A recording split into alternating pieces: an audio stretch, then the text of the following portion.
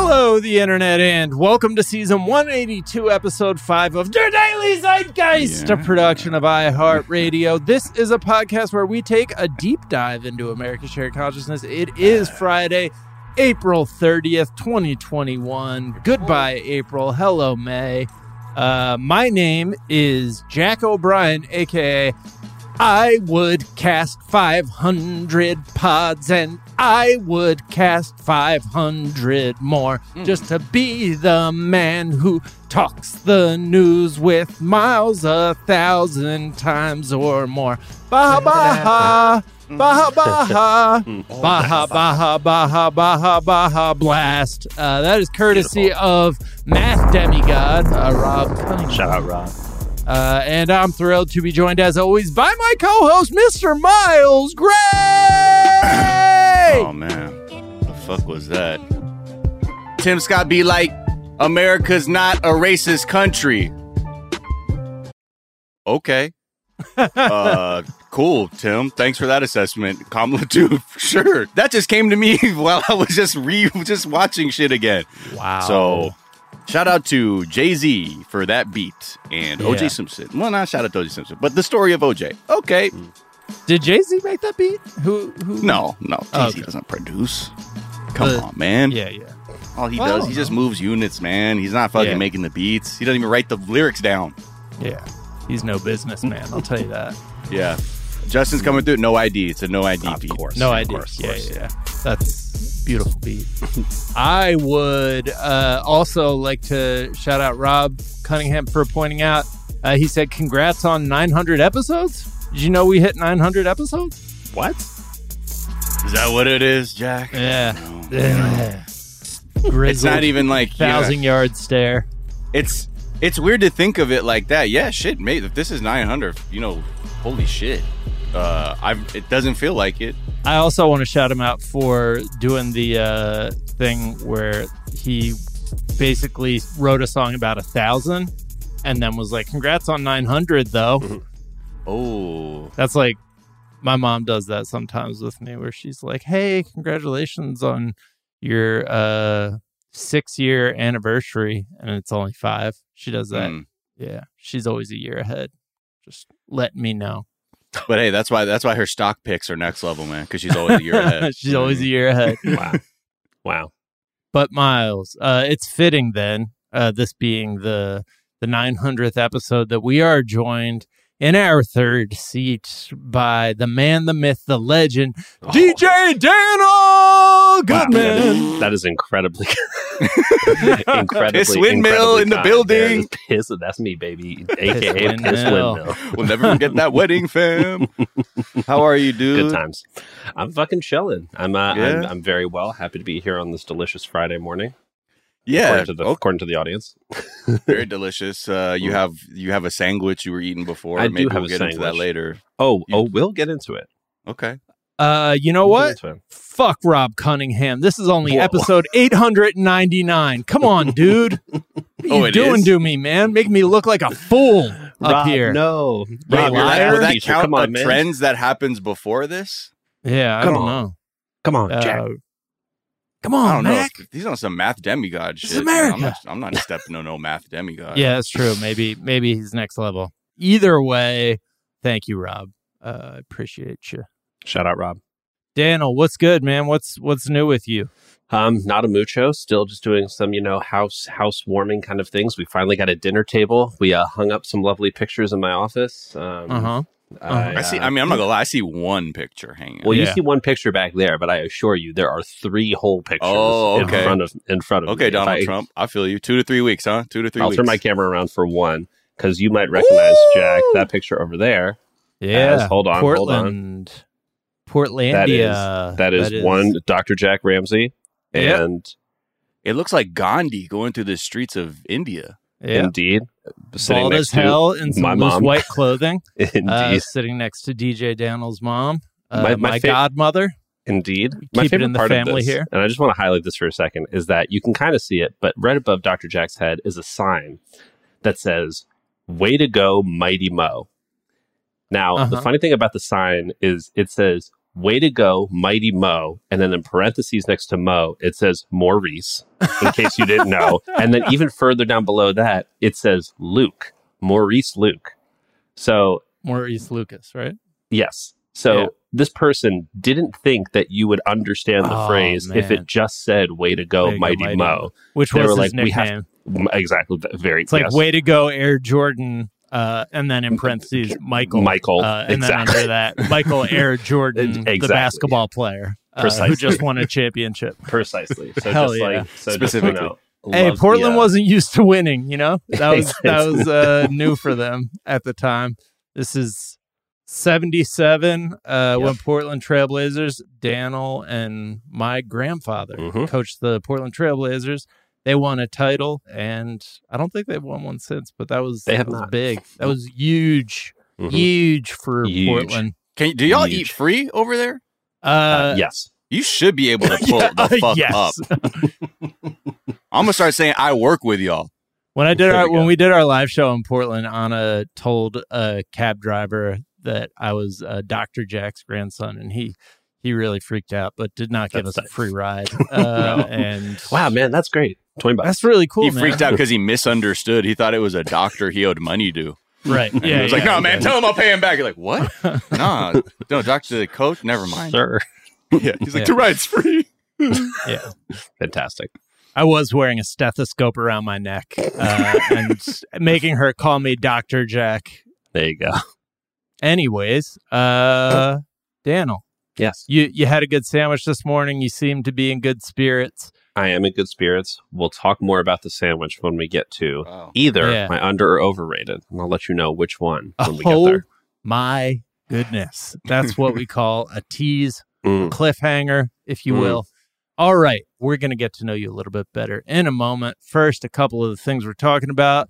We're going to make it 3 straight with a little Trump update. But he wants credit. He's saying, I did the vaccine. So we'll talk about that. We'll talk about his homie, Tim Scott, who did the rebuttal from the Republicans. We'll talk about the Biden speech just in general. Some pretty good pull quotes, and then a lot of kind of platitudes, vagueness. But sick. You know, shout out to those great pull quotes. Apparently Amazon cheated in that union vote. That everyone was like, Amazon crushed it. They should, like, unions are done in America. The people who wrote those headlines should be banished. Yeah. Being like, yep, wow, look at that. A lot of times those headlines were on top of stories that then talked about, like, just the utter fuckery that Amazon was pulling. But they were like, I guess, you know, this is why it's hard to unionize in America. Moving on.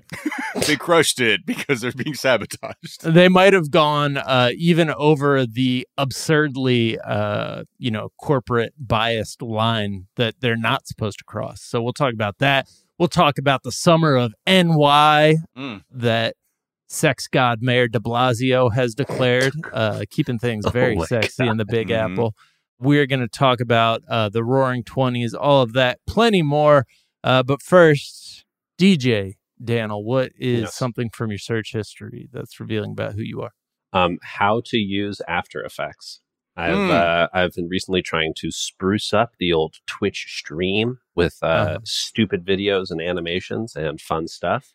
And I've decided to take advantage of our access to the Adobe Suite and try and figure out After Effects. And so far, I would say solid B success so far. And been good. What are you trying to add? Like little animations to your overlay and shit? Precisely. So they call them stinger transitions, and it's when you go from one scene to another rather than it simply fading or wiping or whatever. You have a cute little animation. Like I have curtains opening and closing, and for when I play D&D, I made a little like animation thing of like a castle coming into frame, a person with a bow getting eaten by a bear, a wizard casting a spell, and then 2 cherubs carrying a little sign that says Dungeons and Dragons, and then we switch to the D&D screen. And so you're animating those, like you just sort of have the vector art that you're sort of animating? Bingo, exactly. Yeah, so it's all Jack, vector art. I remember when you were telling me about this when we were comparing OBS Twitch overlays. Indeed. And how you have all your scenes set up, and I really think thank you for that. And because of that, I did get the Elgato Stream Deck XL because of your recommendation. Oh, you Jack. got the XL? Good. Yeah. Because you said for what I'm trying to do, it's the regular one ain't going to be enough. No. And I think, absolutely not. Yeah. Guy like you, XL all the way. Guy like you. I would love that. I do love That sounds like a XL. weird character, which is a car salesman who Guy has like to you. now sell video game shit. Yeah. And like, Guy like you, has, you need the XL, man. same fucking strategy, but video game, but knows nothing about the product. Can I get you a cup of coffee? What? Yeah. Yeah, what are you doing? You got the RPGs going? Yeah. There This you go. thing's got good RPGs on it too, man. You're gonna love You're it. gonna want- You're gonna Thing's love got it. some want to horse pop in this Xbox. power. Yeah. Frames are gonna look good. But yeah, Yeah. that's my latest search. I'm just enjoying Anna Hosnier's commentary along in the chat. She pointed out this is an audio format, Daniel. Yeah, exactly. So all my hand motions don't really do anything, or showing pictures of our grandfather. Not really translating to the audience. But alas, That's why I added those. Now you're talking about textures. graphics. yes. Come on, man. What is something you think is overrated? Well, I'll tell you something I think is dramatic overrated. pause. I feel like it's gonna be one of us. Which one's it Something gonna that's be? overrated is this Uncle Paulie's Deli bacon, egg, and cheese sandwich. We're going over with it. Damn. We're going overrated. Unfortunately, we're Okay, going King. overrated. Yeah. So okay. there's a couple things that factor into this decision. One, the advertising is trying to sell them like a classic bodega breakfast sandwich, Mm-hmm. and I think something that comes with the classic bodega breakfast sandwich is speed and affordability. Oh, yeah. This was Commuter food. Exactly. This is a $10 breakfast sandwich. Oh, after tax. Get the fuck out of here. $10 bacon, egg, and cheese. I think it's like $8.50, but then after tax you're looking at like $9.30, $9.45, and so you're paying $10 for this sandwich, getting a little change back. Yeah, the way you tip, $10. Nah. There you go. Yeah. Moreover, 37 cents at least, man. Moreover, I called in my order. I said a bacon, egg, and cheese, and the lovely person who was on the other line said, "That's it," which I think is an appropriate thing to say because the breakfast sandwich, you whip it up, eggs, bacon on a Kaiser. And in terms of the definitional ingredients of things on this sandwich, it's eggs, bacon, American cheese on a Kaiser roll. In terms of ingredients, I couldn't ask for anything more. That's Right. more or less exactly what I want out of a just do those BEC. good. But then I say, "Yep, that'll be it." She says, "Okay, 15 minutes." Uh-huh. Like 15 minutes. Now I imagine that you walk up to your local bodega and you say, There's a "I'll take line a out the BEC." It's 15 There's- minutes. Exactly. A line out the back for a breakfast sandwich, and I might. Oh, might you're saying get there a little- was a line. Well, there were people waiting outside, partially because of the fact that it's only one person in the store at a time. It's a social small D, store space, blah right. blah blah. Social D, of course, there was a line. There was a line of people waiting. But alas, I ordered my sandwich. I drove on over there because I figured that the 15 minutes was generous. I figured that was like, it's a BEC. Right. They're telling you to get in there in 15 padding. minutes. That when you show up in 10 and it's ready, you're like, oh, boom, great. It took 20. Oh, hell no. It took 20 minutes to make the sandwich. And if I had just walked up and was sitting there on my way to work per se and was like, oh, I'll take a BEC, take a bacon, egg, and cheese. And I waited there for 20 minutes to get the sandwich. That's a little too much time in my personal opinion. Fucking fetishized bodega overpriced Right. bodega And food that's- wave. and that's It's so the thing stupid. about like, it. They're like, oh, it's so cool. Like when I used to live in New York, I go to this bodega, I get I can get anything. I get a fucking chopped cheese, whatever, at any time of the night. And then now it's all about this, like bringing that here. Exactly. And because we're bringing it here, the fucking quality is substandard, and it takes too long, and it it's takes more too long. expensive. And more it's not expensive. convenient. Like No. the reason that people are into it in the first place in New York. Precisely. Now, I want to make a very careful amendment to this review right here. I'm reviewing specifically the bacon, egg, and cheese here. Yeah, which because I everything have else, found to be Uncle lackluster. Polly's I really like Uncle Paulie's. And in fact, there are other sandwiches which are only $10 to $13 for a high quality, a bunch of really high quality deli meat sandwiches are good. And that's a sandwich that I would wait 15 to 20 minutes for. Look, But I just feel like when you're selling a breakfast sandwich where you're saying only till noon on the weekdays and all day on the weekends, come get your breakfast sandos here, you're setting an expectation that you're selling a breakfasty item. It's breakfast. that just shows you, but that's what I think. That's what New York obviously can dunk on LA all day with, which is the lifestyle sort of and how that relates to food. Because here it's a bunch of motherfuckers that don't work or like are Right. trust fund kids, and they're like, yeah, I can wait. I'll pay $10 for a thing I'll wait 40 minutes for breakfast. Exactly. I don't have anything going on. Whereas like I like the pace. I just like how when you go and have to get shit in New York, like especially when I used to work for Conde, like in fucking down by the World Trade Center, and like it's just a lot of people working, and all the lunch spots like move at fucking lightning speed. Yeah. I just like that shit. I agree. It's the efficiency, but we're very, so very like, efficient. We're such fucking, I don't know, man. And you're incidentally walking past those bodegas. You're not like seeking them out, having to wait in line. Yeah, you're not making a reservation. Oh man, I love New York. Yeah, exactly. Yeah, same. Cool. So you're overrated as a local. It's Los Angeles. Is a very, very is the Los very Angeles local standard of taking something and then turning it into this plussed up, like, special experience when the goal is efficiency. That's why, like, it's like when you see like taquerias in New York. Oh, no. Miss me. See, because they're doing the same thing with like, oh man, how good the tacos are in LA. What if we did that over here in New York and we do all this other shit? And not to say that there's not good tacos there, but it's like they're doing the fucked up thing where here we keep it quick and grimy because that's just the scene it's born out of. But when you try and fucking cityfy it, it loses all its shit. Agreed. Also, just something that I don't want to skip over, the use of social D as for social distancing. Yep. Yes. I mean, if they had made it like cool, like Sunny D the whole time, I might have actually done that shit. I might have been on board. I was wondering why you were inviting me over to breathe in each other's mouths during the whole pandemic. I was like, Jack, we literally just got locked up. What are you talking about? Party, man. We got a rave. We still got a rave. Is Social Distortion canceled? I was no. thinking of Social Distortion. I'm like, they're from Fullerton. I wonder what came with Social Distortion in the year of our Lord 2021. We'll look them up. Yeah. Anyway, they could have done a sick PSA for social distancing. Darn it. What is something you think is underrated? Underrated, and if any of you listeners follow my Twitter, you've been seeing me talking about this a lot recently, is this artist named Swarty. Swarty, and I texted Miles about this yesterday. Swarty is this artist who was formerly of the group The M Machine and has struck out on their own solo. Struck out I feel like it's the wrong phrase because it means to go out on your own, but it also has the implication of like failing because you strike out. But like they've gone out on their own. Home run on their own. Exactly, home run on their own. Home run as this odd yes, in my personal opinion, as this artist infield Swarty, extra base hit. I think they knocked this one out of the park rope down the third baseline. I don't know what that means, but it's just, in this time of everybody doing all of these like internet-based live sets, like as music has tried to continue on in the world of places like Twitch and YouTube and live stream format, you see a lot of people doing performances where it's like their band or their DJ set either in front of a green screen or in their garage or something. And it's like, that's really all people have right now. It's like, I don't expect everyone to be performing on a fake, huge stage or even a real stage of any kind.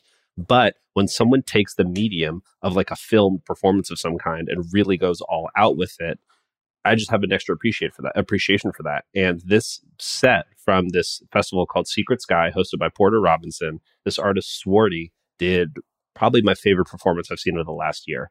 I could not recommend it enough. 35 minutes long, beginning to end, so well produced, directed by this like master puppeteer.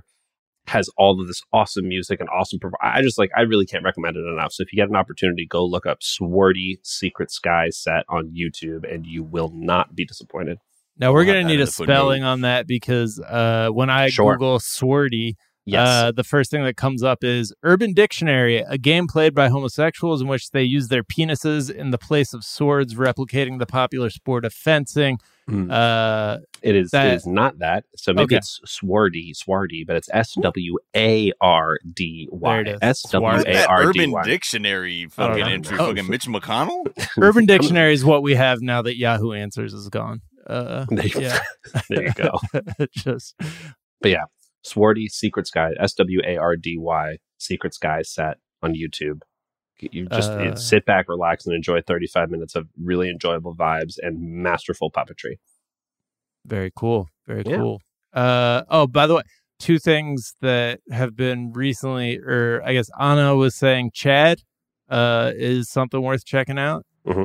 Now, while we're talking about underrated shit. Oh, hell and I wanted to shout out shows on Amazon Prime. I'm on my second Amazon Prime streaming show that has no coverage. Like they don't even have reviews for the second and third season. Goliath with Billy Bob Thornton.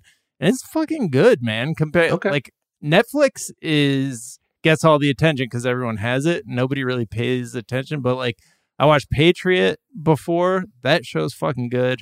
And no, like you can't find very many people. There's just like a small subreddit talking about it. Yeah, it took somebody to tell me to watch it. Yeah. For me to watch it. That's the one where the dude is like the CIA spook, but he does like folk music. Yeah. Right. And yeah, it's good. Like I don't know. If it was on Netflix, people would be talking a lot about. But instead, it's on Earthfucker Bezos' channel, right? Yeah. So it gets all this bad press. I feel like he gets too much bad press, and I just want to shout him out. Is his brand toxic? Is it affecting other people associated? But for these people who are making good shows that are just getting buried on his shitty platform, like getting to see Billy Bob Thornton be a dirtbag lawyer is fun. Anyways, let's take a quick break and we'll be right back.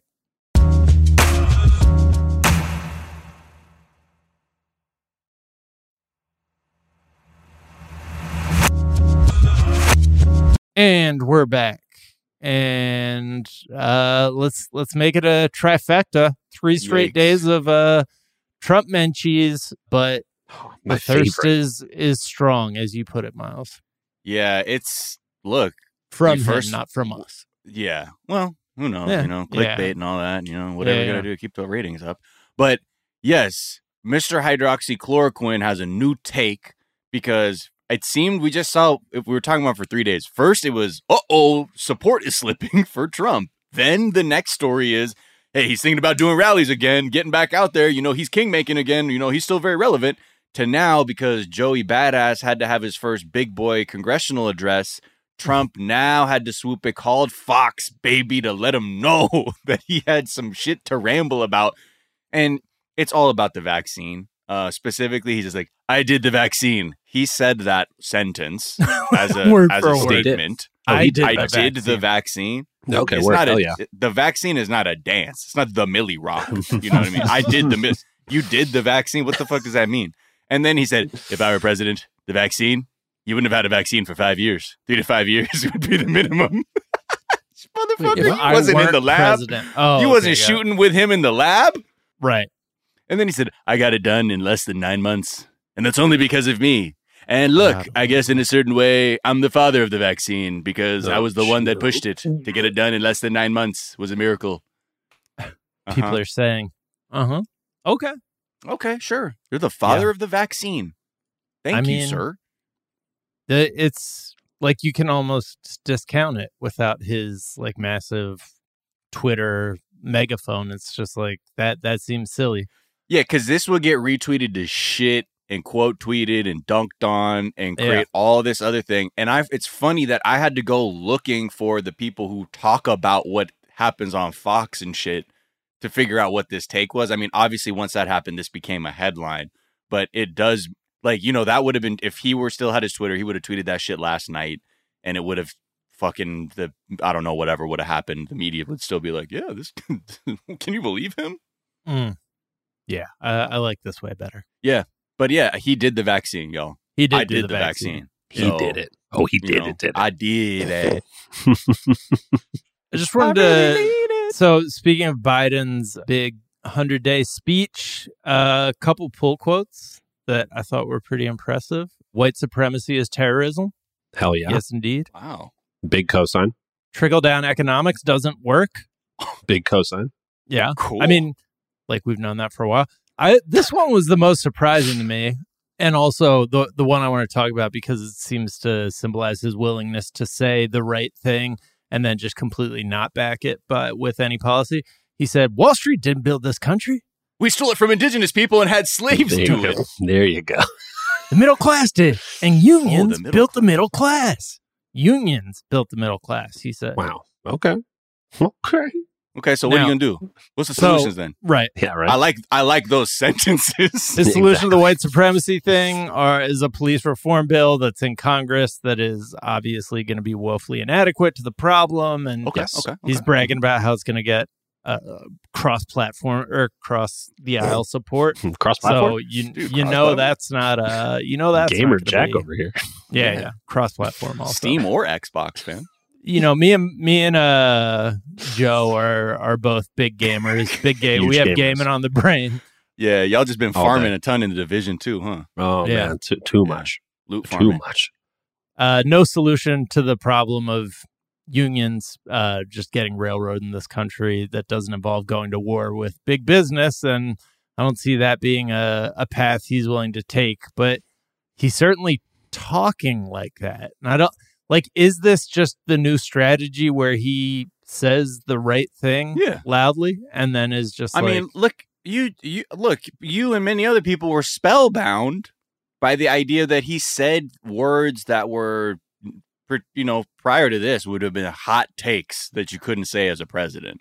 Right. But because too many people in this country now are off a lot of these myths, that's where you got to be. You got to say stuff like that's true. White supremacy is terrorism. Right. Trickle down economics doesn't work. Yep. Yeah. Sure. But if you're not backing that up with some real shit, then you're just taking advantage of the Overton window being all fucked up. And you just came in here saying making observations and not really offering something radical, which is interesting because he said things like, I was trying to pay attention as I watched it. It was very difficult. But he would say things like, from everybody, we got to help the poorest of the poor. But it's like you'll use these terms like poorest of the poor, but you won't actually address the concept of there being the poorest of the poor. Right. It's a rhetorical barb to use to say this is going to help everybody. Even the fucking dirty people that I don't have a plan for that, but them. We'll get to them too at some point. And then he also said this other thing that was he was treating rising insurance premiums like a boogeyman. And not a societal issue that he had the power to change as president. You know what I mean? And that just felt weak as fuck. Where he's and we got to do this, to protect them from rising insurance premiums. Mm-hmm. Well, then why don't you slay the rising insurance premiums beast by completely changing our health care? Right. Rather than be because then this other thing's on the other side of the door. You act like you can't do that. You act like you can't fucking actually advocate for real substantive change. So while a lot of the other stuff is a good step forward, I think everything, and I'm part of a certain group of people that always be like, this is just not going far enough. Mm-hmm. But that's what the energy was like. It was stuff that I was like, oh, okay, cool. He said that. He's pushing back against a lot of old school neoliberal nonsense that Democrats used to say out loud in these kinds of events. Right. But I'm also there's some so much still to be done. But it's a start, I guess. But I don't think we can keep getting fooled by accepting it's a start. Yeah. Right. That's the sort of pivot that the pundit class or whatever will do, is to be but it's a start, it's a start. It's a start. It's a start. But we've been starting for centuries now. Yeah. Have they stopped paying attention? It's a start. It's a start. Are they no longer reading? Okay, cool. We can move on. Yeah, exactly. We can move on to talking about the dick measuring contest between Jeff Bezos and dick Elon now. Musk. Hey, that's big news. There's this part that I just found that just is perfect. Democratic speechwriter not saying shit. Said, I've often said our greatest strength is the power of our example, not just the example of our power. My conversations with world leaders, and I've spoken to 38, 40 of them now. I've made it known that America is back. What the fuck are you talking about? What does that even mean, bro? And if hold on, and then Joe, can we get a transcript of that call? Are you even there we go. America's back. America's back, baby. And you can take that to the bank, but it won't be gold backed just by the threat of our military. See you later. Right. Okay. But, again, it was refreshing, though. I'll say this. It was refreshing to have someone go up there and say things like, I'm trying to look after trans people. I'm trying to look after X group. But I think that's the part that kills you inside as a person who will vote for the Democratic Party is you're like, you're saying, they all know how to say the right shit, but when it comes to like actually making shit messy for the people that are oppressing us, then it's, turn the volume down, it's too loud. This is, I mean, I equate this to the conversation about climate change right now, where people are like, hey, you can do your part. Like, we work together, we're all strong. It's like, you're talking about making changes on this very incremental level when the bigger picture is these 10 companies that make up 70% of the fucking waste in our world right now. It's like, we can't touch that. But you can keep using, less straws or something. Y'all don't give me that much money. Yeah, exactly. For my campaign. So how about y'all start using these metal straws? He also referenced the Martin Luther King Jr. thing about the long arc of American history bending towards justice. Or I think he said the long arc of history bending towards justice.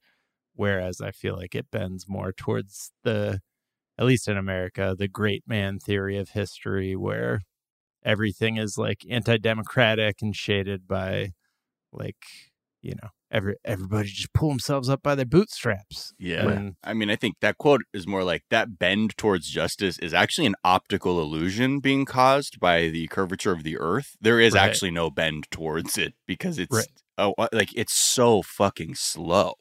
And I think it's a lot of these things that allow this idea that's like, it's trending there. We're moving there. Meanwhile, you look at other countries like just wholesale being like, no, this shit isn't working for our country. This is a new thing we're doing. Fucking paid paternity, maternity, parent leave, whatever you got to do. And here it's like, and that's the reason that I worry about this like incremental shit is that like you need drastic changes to show people what is in their best interest because American culture is so like just allergic to any sort of collectivism. Like they need to be shown, okay, this is in your best interest, or else, I'm sure the Republicans will find some way to weaponize it that will be effective because everybody likes to believe that America is just a bunch of great men pulling themselves up by their bootstraps. And, right. You just got to give people the opportunity. Anyways, Tim Scott, that was our rebuttal. Tim Scott had some other ideas. Yeah. I mean, look, they got the sole black Republican. And I don't mean soul like SOUL, like you got soul. I meant SOLE, like he's the only black Republican. Although I'm sure there's some weird emails where people are like, hey, get the soul black Republican up there, huh, Mitch? Mm-hmm. This whole thing is they had him go up to give the response because it's so transparent. Like, it's so cringy to be like, hey, we're dealing with a lot of people are observing that we're just a toxic racist party. So we need to deploy our token black senator to go and soothe the base to convince them that what's happening is actually not happening and everything is all good. Because he was, my God, it felt like everything that was like a huge sort of pain point for the Republicans, not pain for them, but like something they're having to deal with optically, is sort of all these voter suppression bills where people are saying, this shit is racist as fuck. Y'all are trying to disenfranchise people of color and you don't want them to vote. That's what these things are for. And then you have Tim Scott explain this to the base, say, no, that's not racism. That's not what any of this stuff is. See, we're just protecting the integrity of elections. It's, oh, thank God. Like like all of these things were offered, I think, for the base. Like, yeah, that's right. Okay, good. It wasn't because everyone's saying, like, everyone around me is telling me that I have this like white fragility and my unwillingness to confront my own feelings of tenuous de facto racial and socioeconomic superiority are clouding my observational awareness of this country. But then he goes on again. It's not that we don't have a racist police system. It's just that Joe Biden is dividing us with this rhetoric. It's a lot of misdirection bullshit. I love it. So it was also Joe Biden's fault back during the Trump administration? Yeah, I mean, it's so stupid. It like, that's the thing is all of these things are said in this weird space-time continuum where Donald Trump is like literally Abraham Lincoln and Joe Biden is some fucking weird Che Guevara. Well, yeah, Joe Biden is some weird old guy. So yeah, but all that to say is it's still coming from this just very unaware place. And then the other thing too was they had to have this man say, he's like, as a black man, I'm telling just so y'all hear from me, a black man, America is not a racist country. Come on, everybody. Stop goofing around. Oh, boy. Meanwhile, the Democrat version was actually the same because Kamala Harris was like, no, I don't think America's a racist country. We just need to be honest about our history. Oh, see, those are words for white people you are afraid of upsetting when you say shit like that. Because you can't just say what it is. There is an absolute tremendous problem with racism in this country. It is systemic. And to act like, it's like having a blue house that you just bought. And you're like, oh, you got a blue house? You're like, nah. See, the last owners, it was historically blue. Right. This house. I'm like, I'm looking at the shit now. It's blue, but you're the owner. Yeah, but it's not blue. But we have to acknowledge the history. Yes, it was blue. Right. But I'm like, so you're going to paint it? No. Someone made the decision to paint it blue before. And we just have to be honest about that. We don't have to say that it is currently blue. Right. Like, so if you can't acknowledge, like, if something isn't, then how are you going to figure out how to address it?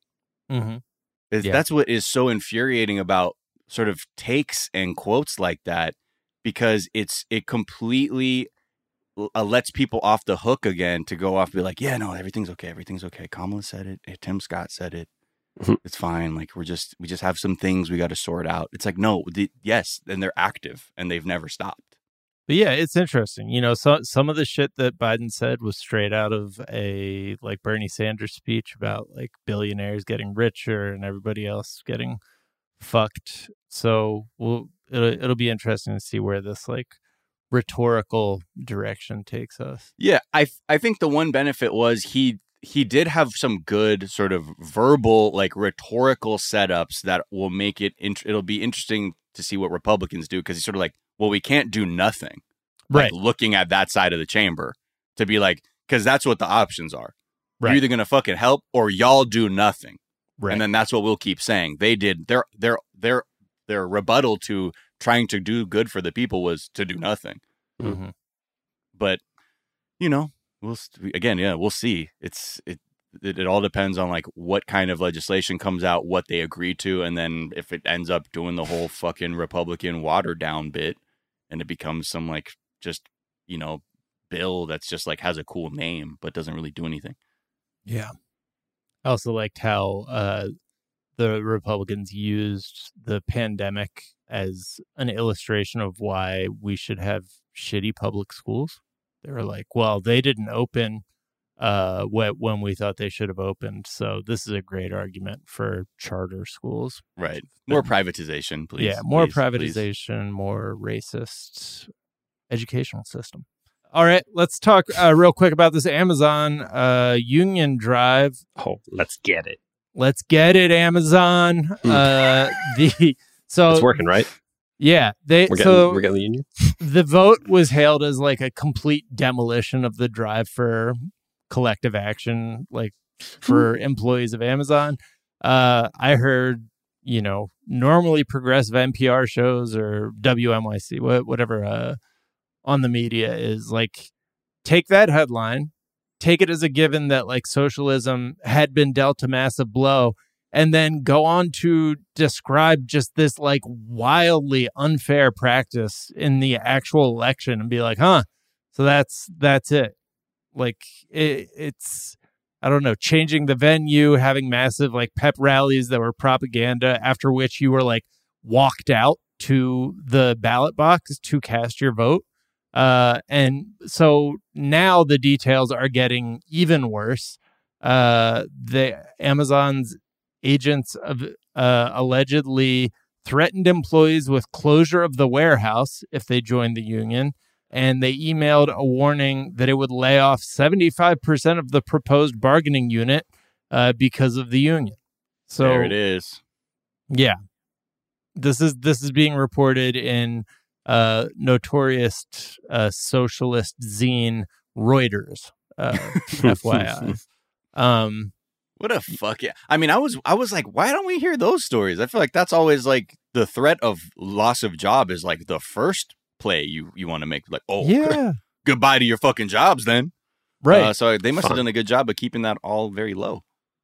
I mean, or not. And the mainstream or media now. is just like, yeah, okay, you're Amazon. Oh, they're like, wait, that's bad to threaten. Oh, I don't know. I'm so far removed from the experience of people that would work in a warehouse. I didn't know if that was a good thing. But it just seemed like the way that the story was covered just accepted that union votes are basically like an election held in a dictatorship where it's just like everything is tilted in one direction. They're in charge of like where votes are cast. They're like physically intimidating you into voting a certain way.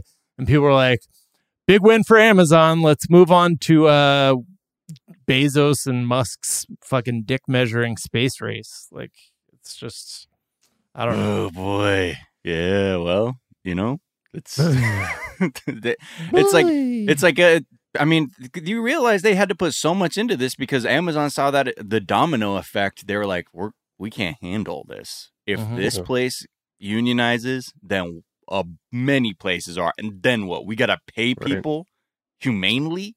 Yeah. That's not our business model. It's to grind people into bone dust and then put a Prime sticker on it and have your little pool floaty at your door within 20 minutes.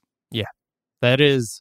Like we talked on yesterday's episode about how like the primary like DNA like central mission of Facebook is like expanding the user base and then getting those users to spend more and more time. And like anything that is counter to that is just going to inevitably fail until like until that company is fundamentally changed like at a cellular level. Amazon's like big innovation seems to be treating their employees like shit. And that's going to, just like squeezing every last drop out of like that. But that seems to be the secret sauce, like at the center of it. With all these revelations, though, of what's happening now, that means that the people at the, retail, wholesale and department store union can appeal the results and possibly have them overturned. Right. That's what this article was talking about, that like there is a board that has overturned several union elections over the years. In 2016, they overturned an election. The United Steelworkers Union lost by a decisive vote, and U.S. business lobbies were pissed. They also like helped Trump overturn some pro labor practices. So it's not like a clear cut thing where these are like, they are, I think, considered to be more down the middle. So it'll be interesting to see. Yeah, well, because he put someone all he installed a shithead at the NLRB during his time there. So right, it was definitely a wacky time. I'm kind of hoping that, as the push for voting rights happens in political races across the country, I mean, like we're seeing horrible things happen in Texas and Georgia and all these other places where these horrible, voting laws are getting passed. Like, I would hope that extends into workers' voting rights, because I know it's not a political election, and I know these kinds of like the votes are just different, or the way they conduct these kinds of votes are just different. But it's like, you should not be able to intimidate your employees. You should not be able to do all this. I mean, okay, let me tell you something, Daniel. This is called America, okay? And I didn't start a fucking business when my grandpa died and gave me his money to fucking pay people fairly, so I can have a smaller Sea-Doo boat. I forgot. Yes, that's correct. Yes, no, but yeah, absolutely. And that's what I think is so fucked up, is that not enough American people feel that like these are rights, rather than like, yo, fuck a mask. Where's my gun? Like it should be, yo, we shouldn't allow your fucking employer to fuck you. Agreed. Mm-hmm. How about that? How about that as a right? How about you shouldn't be able to go at anything where you have to advocate for yourself and you got goons breathing down your neck, threatening your livelihood? Yeah. Like, it's like, I don't know. But yeah, I think there's just a bit of apathy that we have in terms of how we view our relationships to corporations, because it's always felt like this sort of thing of like, well, what the fuck can we do? Right. But it's things like this that companies like Amazon fight tooth and nail against, because that would begin to upset the balance of power. They're like, well, fuck, I got to deal with this union. It's like collectively trying to figure out what's best for them, rather than me just being threatening to close the warehouse, and that just used to be how I kept the profits up. All right, let's take one more break, and we'll be right back.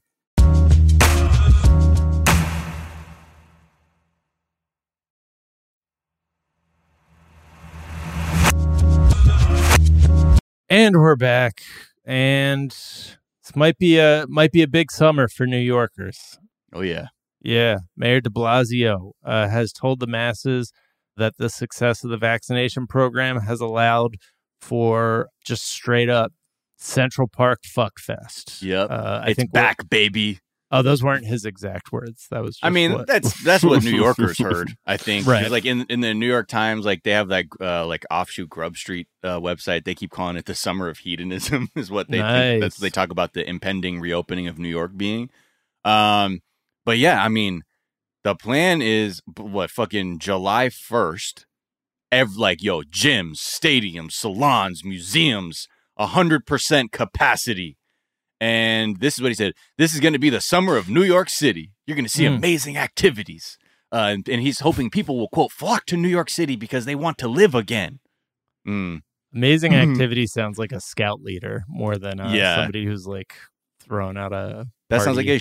sounds like someone like who like the religious kid at school's birthday. And you're like, oh, we're doing laser tag or some shit. And they're like, no, but there will be amazing activities. I'm like, fuck out of here, Tim. We made our own Double Dare course. Where we dare you to follow Christ's teachings. But yeah, this is going to be, I mean, it seems like when I just look at even Twitter from New Yorkers or other places like in the UK too, where they have like dates where they're all looking forward to being like, it's happening. The energy is intense. And I don't know, they call it the summer of hedonism, the summer of George, whatever you want to call it. But I'm curious how wild shit is actually going to get. Like if people truly are just like, horses at the fucking gates, just being like, I need this motherfucker to open because I'm fucking gone the second I hear that bell. Or if it's just kind of like, yeah, we did this. We had a little fun over there. Or, the fucking Starbucks is going to be the new turn up spot. Oh, man, I don't know about your neighborhood, but it already is, babe. I mean, that would be sick. Dan, what we should do is go around the city with like massive PA system and just blow parks out with like music sets. Yeah, turn them out. I feel like that's a new thing I would probably be inclined to do. Be like, these like random turn ups happen at these parks. Shit, it'd be college all over again. Yeah. Was that a thing that used to happen? Like I remember seeing it in Back to the Future with the mayoral election, where they're like driving around with a massive speaker on top of the car, like shouting. Old school? Shit. Yeah. Is that vote for Donnelly? Yeah. I'm not sure if it's cool. Yeah, it's old school, but I feel like it'd be a lot. Speakers are so good these days. Now, you right? could do it. I mean, it's certainly illegal, but like it would be a lot easier to carry enough power to make like a very small turn up happen in a much more confined space, rather than having to like spend literally an hour setting up your two huge PAs. In which case, the police just walk up and they're like, "Hey, nah." Right. And then I'll be like, you're on camera, officer. You better think about the optics of this clip. And they're like, oh, shit, is that Playboy Cardi? Ah! You're like, hey, turn up. Propaganda, baby. Hell yeah. Oh, shit, is this Trippie Redd? I love this song. Hey, man, I miss the rage, just like Trippie, man. Oh, man. So beyond the summer, there are a lot of news outlets that have been speculating that with rising vaccinations, some parts of the country returning to a sense of normalcy, we might see another roaring 20s. Because I think everybody's memory of the 20s, the collective way we've remembered the 20s, because like I said, we have just like a great man-shaped version of the past, and we're just like, yeah, just focus on the rich people, and that's what was going on. So, people see the 20s as the time of the economic and social boom that happened and gave us the Great Gatsby. And they're saying this because there was a pandemic, 1918 flu, that was the biggest kind of modern pandemic. There was also World War I. So everyone from the New Yorker, what the new Roaring 20s will be like. Bloomberg, the 1920s roared after a pandemic, and the 2020s will try. And somebody else was like, "Are you ready for the Roaring 20s?" But so our writer JM was like pointing out that the 20s were really bad. And for a lot of the reasons that like the past 5 years have been really terrible. Like the 20s were the time of the resurgence of the KKK in America and just massive inequality that led to the Great Depression. Okay, but what if we ignore that part? What about like the champagne glasses and like pyramids of champagne glasses that are being poured, and we're all wearing tuxedos? Right.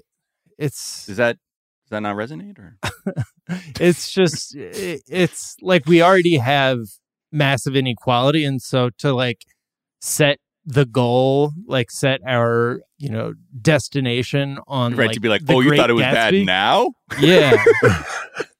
Like I feel like we already had this in the aughts. Like the aughts were sort of the Roaring 20s of the modern time because Americans were off in foreign wars killing millions of Iraqis, and the top songs at home were like the Black Eyed Peas telling people to like party and literally get retarded.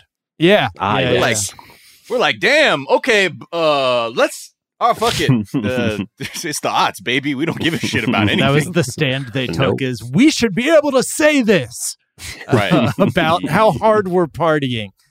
And then also, I think more importantly, like the 1920s, the aughts led up to a generations defining financial collapse that like we're in the midst of. So I feel like that's, I don't know. It's weird to be like, we've got some Roaring 20s coming when, we've already had the Depression. We've already had the rise, like the kind of startling reemergence of like mainstream white supremacy, like in the streets.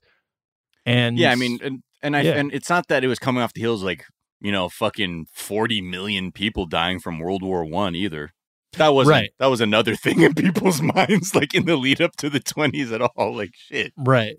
Yeah. I mean, part of that like excess was informed by survivor's guilt from the pandemic. Historians like kind of with the perspective that you get with 100 years are like, they were probably going off because like that pandemic killed so many people and it killed like young adults. That was who it targeted, basically.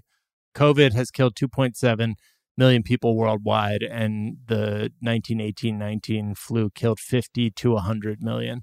And they were all like they were mainly concentrated in their like 20s and 30s. So like if half the people around you are just dying, that leads to a very strange, EXO tour life hits different when you bump it back then. I love that song. I don't really care you right. But yeah, I mean, shit, I don't know what. That's why I'm curious to see how it compares, because I don't know if we're dealing with the same energy, and I don't know if we're in the same points of like the ebb and flow of inequality and boom bust cycles that it's actually going to match up like that. But I don't know. I don't know if this is just a way to like kind of in our minds give ourselves something to look. It's like, yeah, it's so bad, but then we'll just completely fuck off for the next 10 years and pretend that, shit is, I mean, I don't know. Like, I don't know if it'll ever quite mirror the same thing, because we're still in a period that you could argue that this is the 20s, the aughts were the 20s, that there are so many times when inequality is rising, fascism's creeping, and then there's a whole group of people who are like, yeah. I mean, in addition to like some of the big, like, resurgence of the KKK, the massacre against black citizens in Tulsa, and there were multiple in America.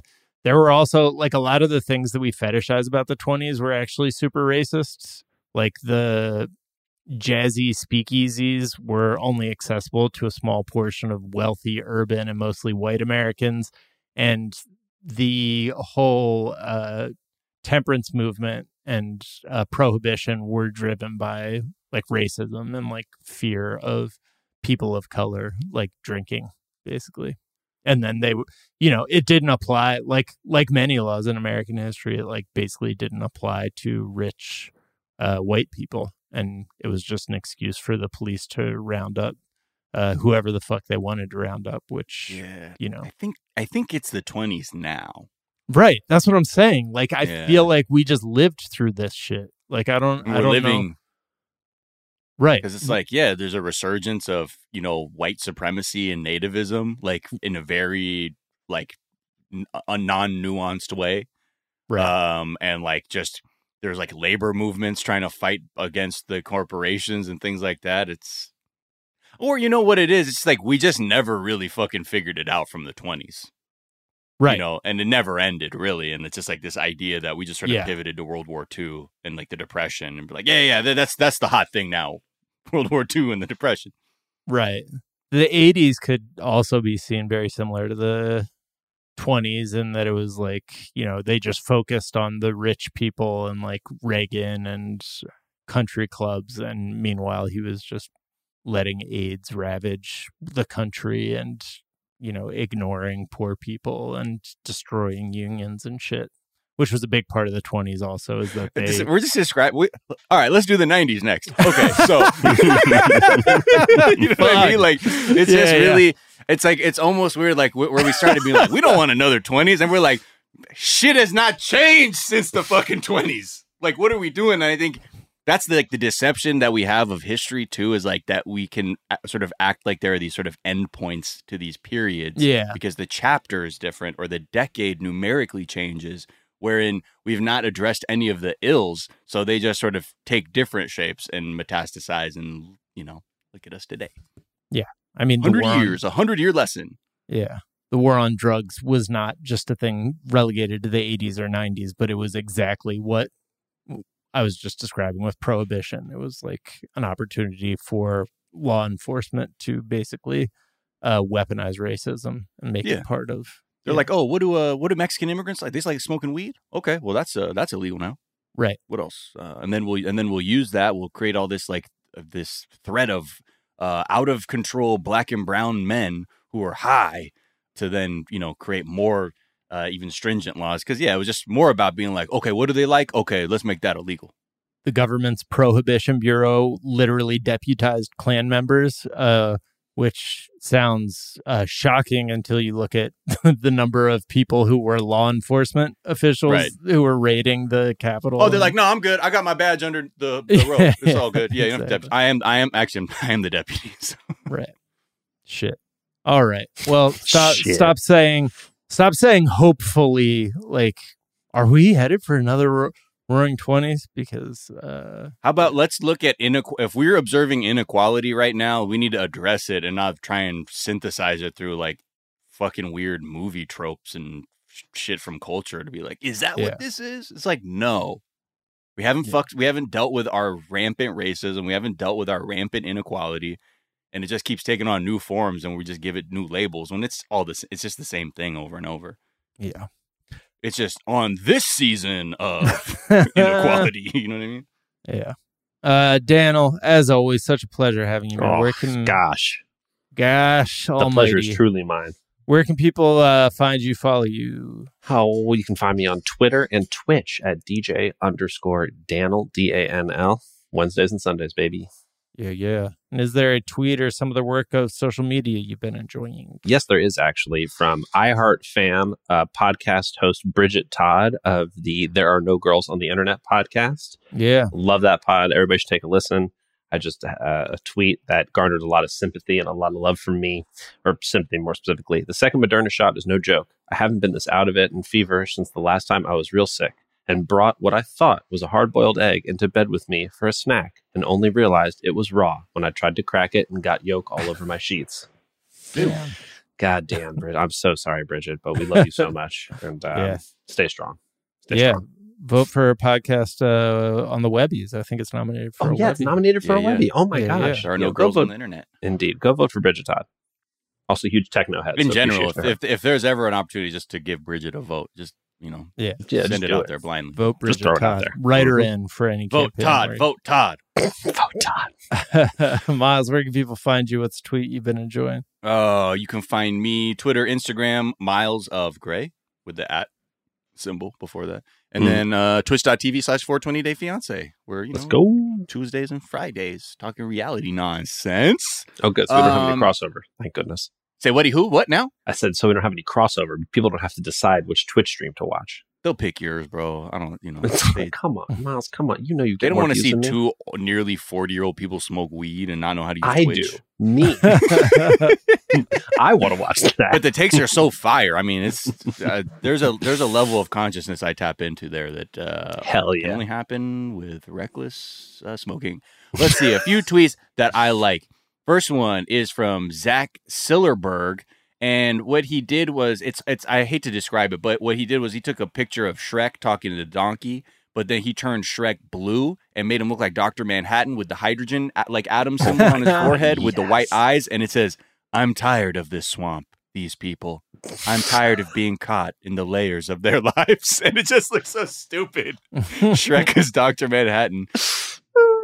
Let's see. Another one is Kadisha at NoMG, at EMMEG. She said, "If you drink black coffee, I know you be doing your job at work." That's a whole other, that shit hits completely different. And then one more.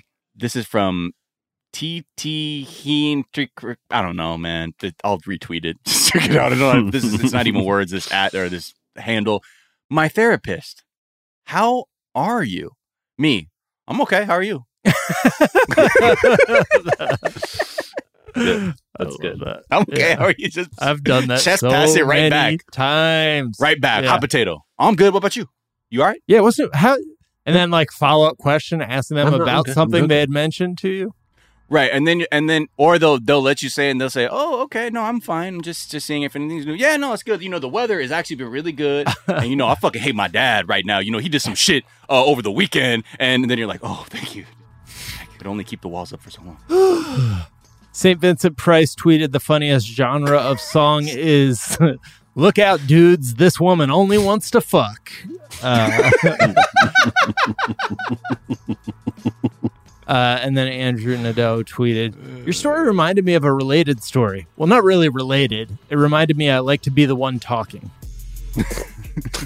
Yeah. You can find me on Twitter, Jack_O'Brien. You can find us on Twitter at Daily Zeitgeist. We're at The Daily Zeitgeist on Instagram.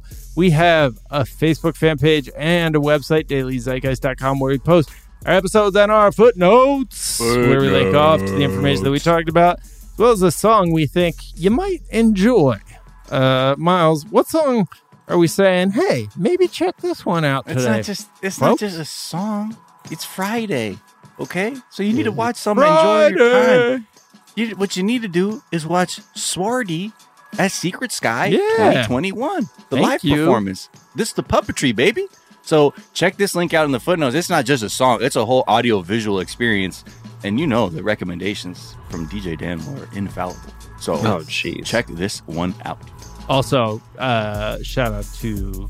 I feel like I went a little hard on Math Demigod up top. Shout out to you.